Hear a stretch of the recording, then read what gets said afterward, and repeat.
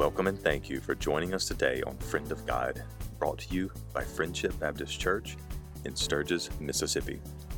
It is our goal to take the Word of God to as many people as possible. We pray that you not only enjoy today's message, but more importantly, we hope and pray that it changes your heart and moves all of us to life change and action. God bless and enjoy. He begins a new job. So there's a lot of excitement, I'm sure, with that, but there's also a lot of nervousness. So just pray for him this week and pray for them as they do things a little bit different. So we are grateful to have y'all with us this morning. Many are watching from home. Some are watching here in person, and we're glad that you're here with us on this day. We've also had a number of folks who are filling in for people who can't be here. So two people I know of, Miss Lee Fulgham this morning, made all the wonderful coffee that we'll have that's very important for Sunday school class. And we wanted to thank Miss Martha for filling in and playing piano this morning. And there's a number of folks that I'm sure you're filling in and helping teach and things like that from those who may be out or sick or simply cannot make it this morning. Well, this morning we're going to kind of continue in what we're talking about, and what the theme of today is love. Love one another.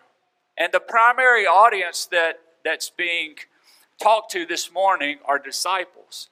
Now, in this passage, disciples are, in that sense, defined as those who follow Jesus, followers of Jesus. So that means for you and I, as we follow Jesus, we are disciples too, right? We follow Jesus because we understand what this all means. So, in this, you're going to see a command. What's the difference in a command and a suggestion? See, a suggestion is something like you might read that says, you might want to do these things to be more healthy. You might want to do these things to advance at your job. You might want to do these things. Now, there's a difference. There's a difference maybe when you're with a job and your employer says, you're going to do this. There's more of a direct, forceful way behind that. Commands are in that same way used. So a command as defined is this. It's called us to do. It's to charge something or someone to do something. It also means biblically an authoritative direction or instruction to do something through speech or writing. So authority, it governs and guides all the things that come after it, right? So if he says to love one another, then you and I are to love one another, right? We're to love one another. And that doesn't mean conditionally, right? Brother Trevor, that means we just love people, right? We love on folks, regardless of whether or not we discern they deserve it or what they've done or how things have led them to this point. We love because we have been loved. And so what challenges us in the New Testament is the fact that he says, love one another like I've loved you, but he also says, love your enemies, right? Now, how hard is it for you to love somebody you don't like? Anybody find that hard, to love somebody you don't like? It's kind of hard to love somebody you don't like, but the Word of God says it's not about liking people, it's about loving people. And the New Testament lends us in this way, a new commandment is to love one another. So he's making a discernible new path that includes all people's salvation and differs from the self-righteous leadership that is the norm of that time period.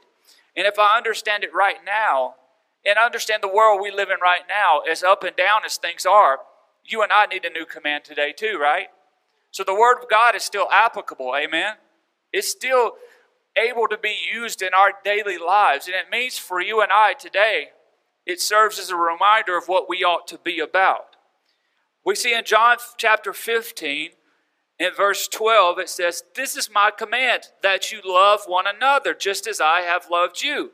So how do we do this? If you and I are believers in Christ, we understand that we are loved, that we've been forgiven, that we've been given purpose, that we've been given a command and a commission to go therefore. We understand a lot of things because we understand the love of God in our lives. We didn't know what love is until we understand the love of Jesus Christ, right? So a lot of times when we were growing up, we might have looked at somebody and said, I love you. and might have written them a note, passed it across the desk, or gave it to a friend to say, I love you. But that's not the same kind of love that's here. This great love, we love because he first loved us. And so, followers of Jesus, disciples, are meant to love other people, period.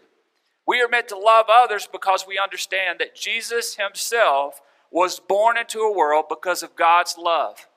He was born into this world to die for you and I in our place so that we might understand what love is. But greater love even still, he went into that grave and he arose from that grave. So he defeated death and sin and all those things so that you and I could be introduced to his Father, right? So that you and I could have that connection point. And for me, there's no greater love in this sense. So we today need to redefine this word love. The love of the Bible is unchanging. The love of the Bible is unshakable. Verse 13 says, greater love has no one than this, that one lay down his life for his friends. Greater love. Now you and I might discern love in multiple different ways, but this is biblical love. No greater love than Jesus Christ. Amen? So in our life, that is the example that we hold on to. He is the example that we pattern after in our lives. No greater love than that one who lays down his life for his friends. So how many friends do you have this morning? If I were to ask you how many friends, could you say, well, I got one good friend, two good friends, three good friends, four good friends? You might have a room full of friends. But how many of us have good friends? What makes them a close and a good friend? What makes them a close and good friend? You can trust them, right? You can come to them. You know that they're there to listen and help you. You know what makes a good friend is that they care more about you than they care about themselves. What makes a good friend? Well, in this passage, let's consider what we have is a friend in Jesus. We have a friend in Jesus. Jesus is always with us wherever we go and whatever we're going through. He's with us in the good times and the bad times. He's there with us when we face sickness and health. He's there with us when we deal with life's hardest moments. And he tells us here, he says in verse 14, you are my friends if you do what I command you. You're my friends if you follow the commands of the Bible. You're my friends if you follow my way.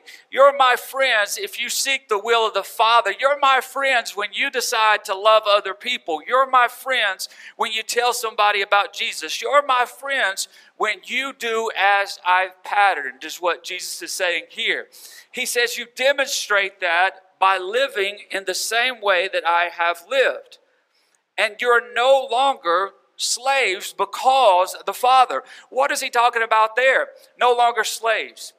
Here's the deal. For us, when we sin, it separates us from an almighty God. We become enslaved to sin, and our debt, our payment for that sin is what? Death, right? Death. And we understand that our just due is to be in hell forever. But Jesus made that way where there was no way. Jesus demonstrated his love for us. Jesus paid a price that no one else could pay. So we are no longer slaves because of the Father's plan. It says in verse 15, it says, no longer do I call you slaves, for the slave does not know what the master is doing, but I have called you friends. For all things that I have heard from my Father, I have made known to you. Jesus held nothing back. You and I might say, well, that's the friend that maybe we would call a blabbermouth, right? The friend that if we tell them something, they're going to tell everything. Well, see, thankfully, God told Jesus all the things that you and I needed to know. And Jesus said, because I've spent time in prayer, I want to tell you about it. I'm going to tell you about the things that the Father has told me. In other words, the most loving thing that you and I can do as disciples is to tell somebody of the love of Jesus Christ, right? One of the most loving things we can do is pray for our neighbor, right? One of the most loving things that you and I can choose to do is to even love our enemies. Oh, I was with you till you said loving the enemies. I was with you till you said loving those people that wronged me. I was with you till you told me to love those who I don't agree with. I was with you till you told me to love those who I don't even like to be around. I was with you till... See, the reality behind it is, for you and I, God has forgiven the most inexcusable thing in our lives, so you and I can forgive that within other people as well. We can love other people because He has loved us.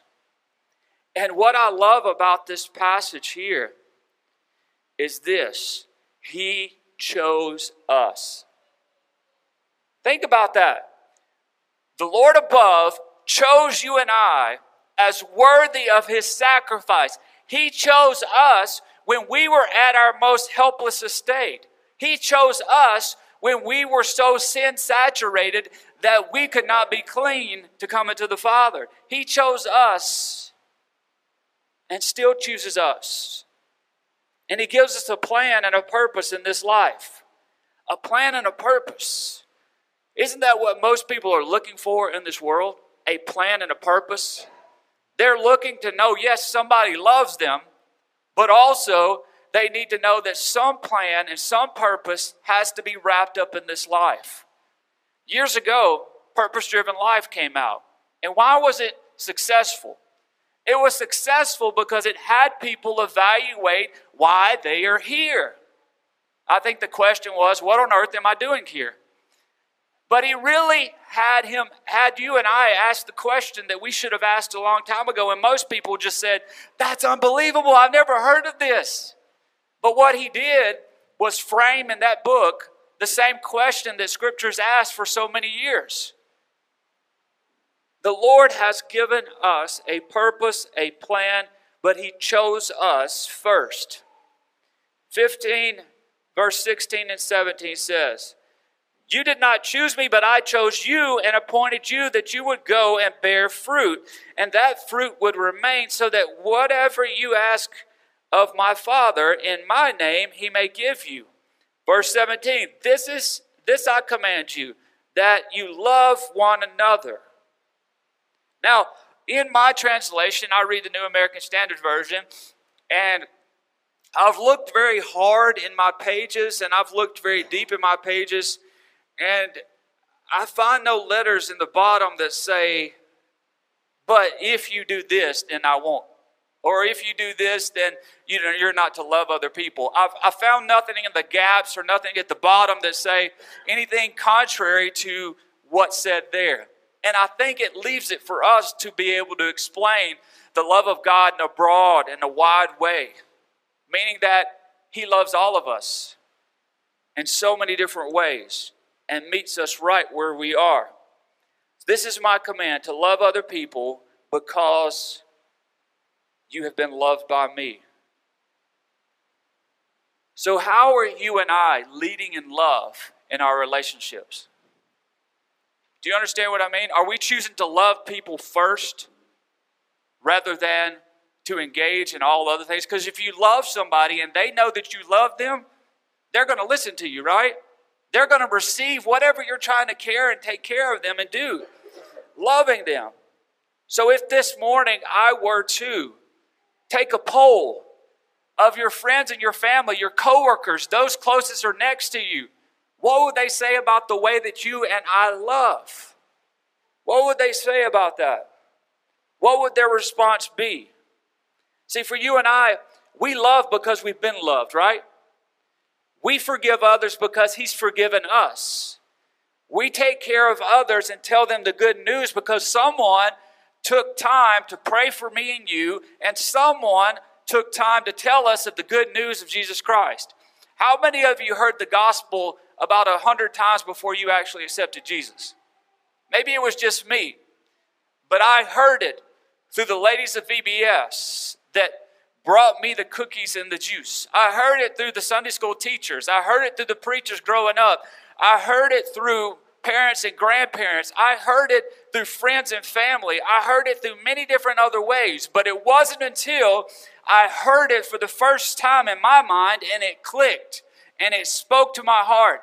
And at that point, I could not turn away from it. I knew on that day that Jesus loved me and died for me. And even if I was the only one whom he died for, he still would have died for me because his love is that big. And no matter what I have done, he will forgive me if I come to him. Now, my story led me to this giant stadium as I was sitting there as a child. And I remember being young, and you had to ask adults to do everything, right? So I remember asking our adult leader, which was the pastor's wife, I said, "Can I go down and accept Jesus Christ?" She said, "Sure." So I walked down these big concrete steps, and I walk out to the grassy area of this field. And I go down, and this young lady met me, and we sat down on the ground, crisscross applesauce, right? Anybody know what crisscross applesauce is? Okay, some of you are following me. All right, so I sat down just like that. She sat down in the dew and the grass, and it was, as it was, and she explained to me something I had heard 1,000 times over, but on that day, it hit me. On that day, it spoke to me. On that day, everything that everybody had prayed for and all the words of wisdom and all the scripture and all the people who had spoken to me, it was if I heard it for the first time, and maybe I did hear it for the first time. Sometimes we tell people stuff over and over again, and then what happens? They don't always listen, right? But when they get it, it changes you. When you and I get it, it changes you. It changed me on that day because of Christ and because of what he's done. So, it's because of Jesus and the Holy Spirit that we can do anything. See, you and I look at other people in this sense of this passage and we say, well, they've done something unforgivable, inexcusable. But if we look at our own lives, we've done things unforgivable and inexcusable, haven't we? And yet we've been forgiven of the same. Anything that stands between us and a righteous God is sin, and it separates us from his plan for you and me. John 15:12 tells us, "This is my command, that you love one another just as I have loved you." So how do you love other people? You know Jesus' love, and you follow with that. Now, there was a man named Dr. J. Wilbur Chapman. He was an evangelist of old, and he said that the New Testament records tell of 40 people, each suffering from the same disease, who were healed by Jesus. Of this number, 34 were either brought to Jesus by friends or he was taken to them. In only 6 cases out of 40 did the sufferers find the way to Jesus without assistance. Of the number of people who find their way to Jesus today, most of them reach him because of friends who are concerned about the welfare of their souls. So many of our friends will find out who Jesus is by you and I bringing them to him. By you and I demonstrating prayer when we don't know what to say. By us loving them in such a way that they want to know why you do what you do. And if you've ever loved and loved well, folks begin to ask you that question, right? They begin to say, why do you do those things? Why do you help people? Why do you show up and pray with people? Why do you do the things you do? And you can tell them the same thing. Because God in heaven loved me enough to send Jesus to live and demonstrate how to live, to die and demonstrate how to die, but to rise from that grave. And so I can do the things that he has called me to do. Additionally, there's something we have to understand too, that when you and I are set free by Jesus, we are set free, right? When we are free, we are truly free indeed. There's no partial salvation. There's no way you can lose your salvation once you're a child of God. John 8:36 says, "So if the Son makes you free, you will be free indeed." How many of you understand what that's like? Somebody once explained it to me like this. It's almost like being chained down by our sin. And at the very time that we are set free, those chains fall to the wayside. No longer are we chained by sin, held by sin. No longer is that debt ours. But we have been made clean. We have made born again. We have been made new in Him. So if He sets us free, then we are free indeed. So as simple as we are at moments, we are reminded in verses 16 and 17 that He chose us and has a plan for us. So we love others because He first loved us. One of the words that comes to mind if we want to describe this is amazing, right?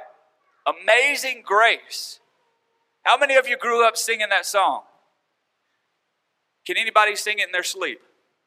Probably, right? We know that song, but what it speaks about is deeper than what it says, right?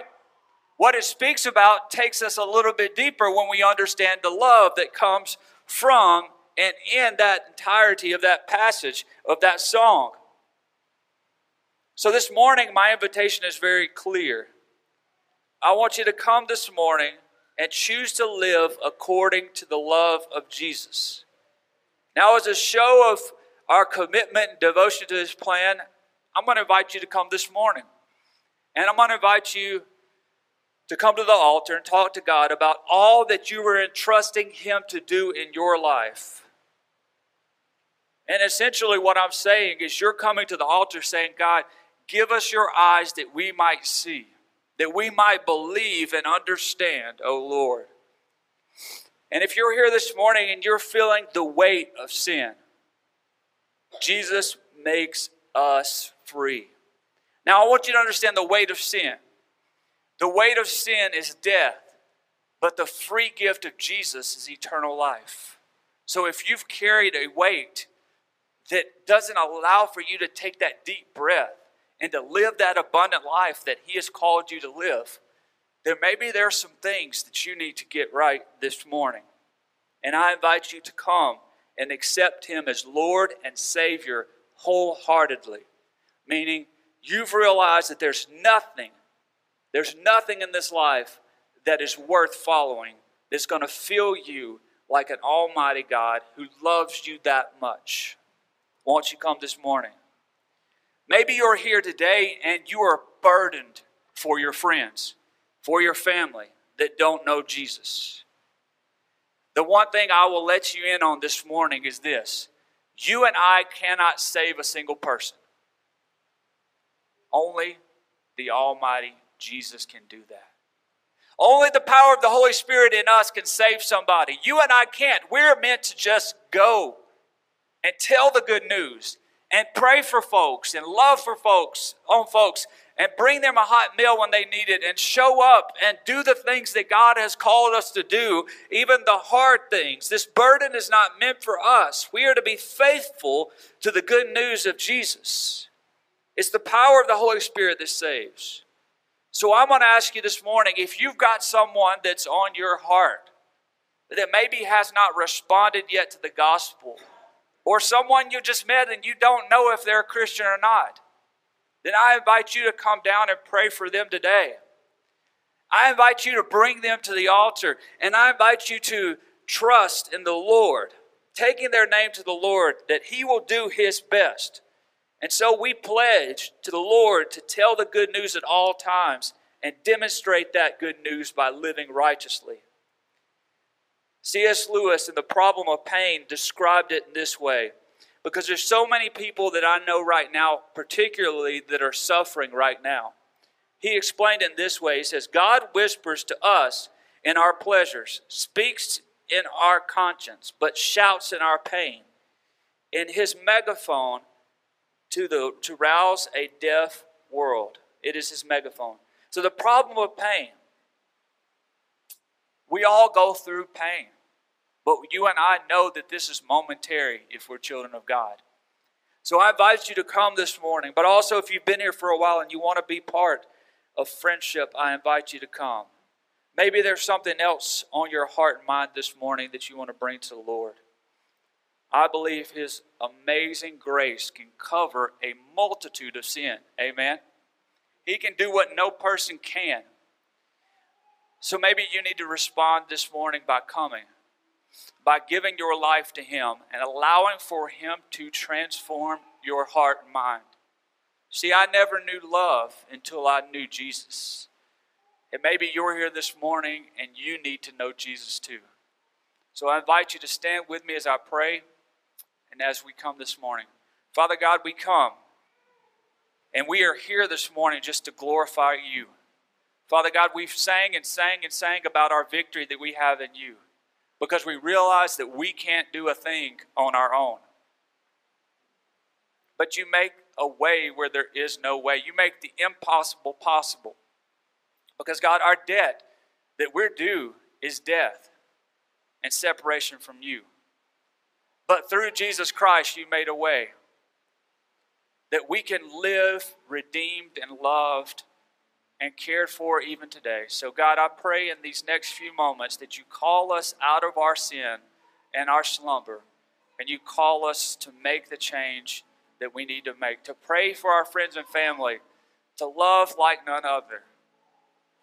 On this day, God, we just pray that You move in our hearts and minds. It's in Your mighty name we do pray. Amen. Thank you for joining the Friendship family today. Your time is your most valuable commodity, and we are enormously grateful that you chose to share some of it with us. If you would like to know more about Friendship Baptist Church, please visit our website, friendshipsturgis.com, or our Facebook page. Both links can be found in the show notes below. Although we would greatly appreciate you leaving this podcast a rating or review, we would be eternally grateful if you would be willing to share it with someone else. We pray you have a God-filled day, and please remember, love God, love people, and reach the world.